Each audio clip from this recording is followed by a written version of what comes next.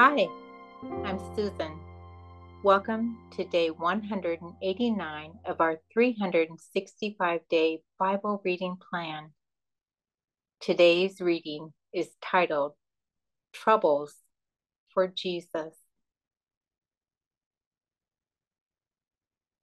We'll be reading Matthew chapter 12, verses 22 through 50 in the New Living Translation.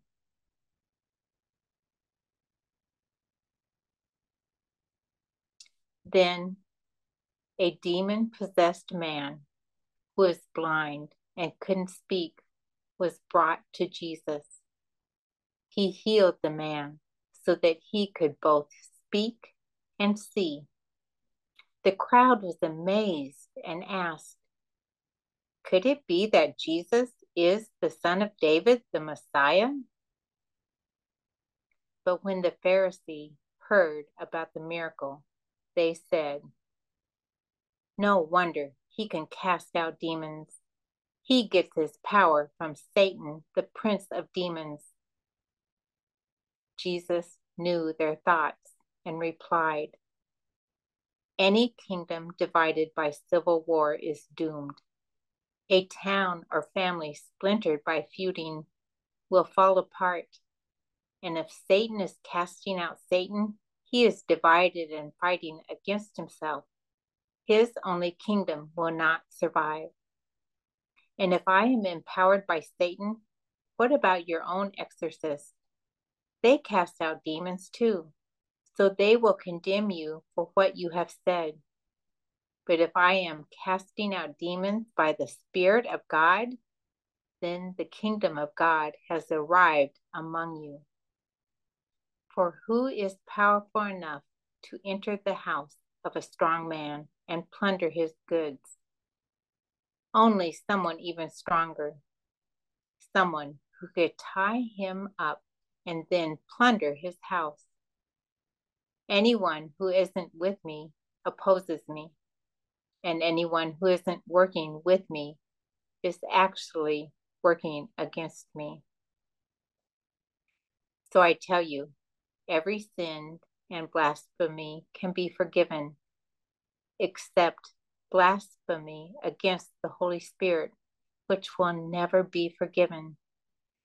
Anyone who speaks against the Son of Man can be forgiven, but anyone who speaks against the Holy Spirit will never be forgiven, either in this world or in the world to come. A tree is identified by its fruit. If a tree is good, its fruit will be good. If a tree is bad, its fruit will be bad. You brood of snakes, how could evil men like you speak what is good and right? For whatever is in your heart determines what you say. A good person produces good things from the treasury of a good heart. An evil person produces evil things from the treasury of an evil heart.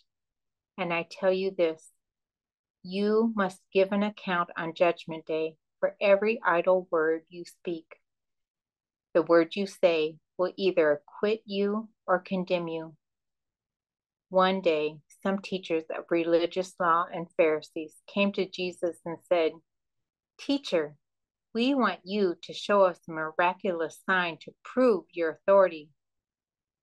But Jesus replied, "Only an evil, adulterous generation would demand a miraculous sign. But the only sign I will give them is the sign of the prophet Jonah. For as Jonah was in the belly of a great fish for 3 days and 3 nights, so will the Son of Man be in the heart of the earth for 3 days and 3 nights.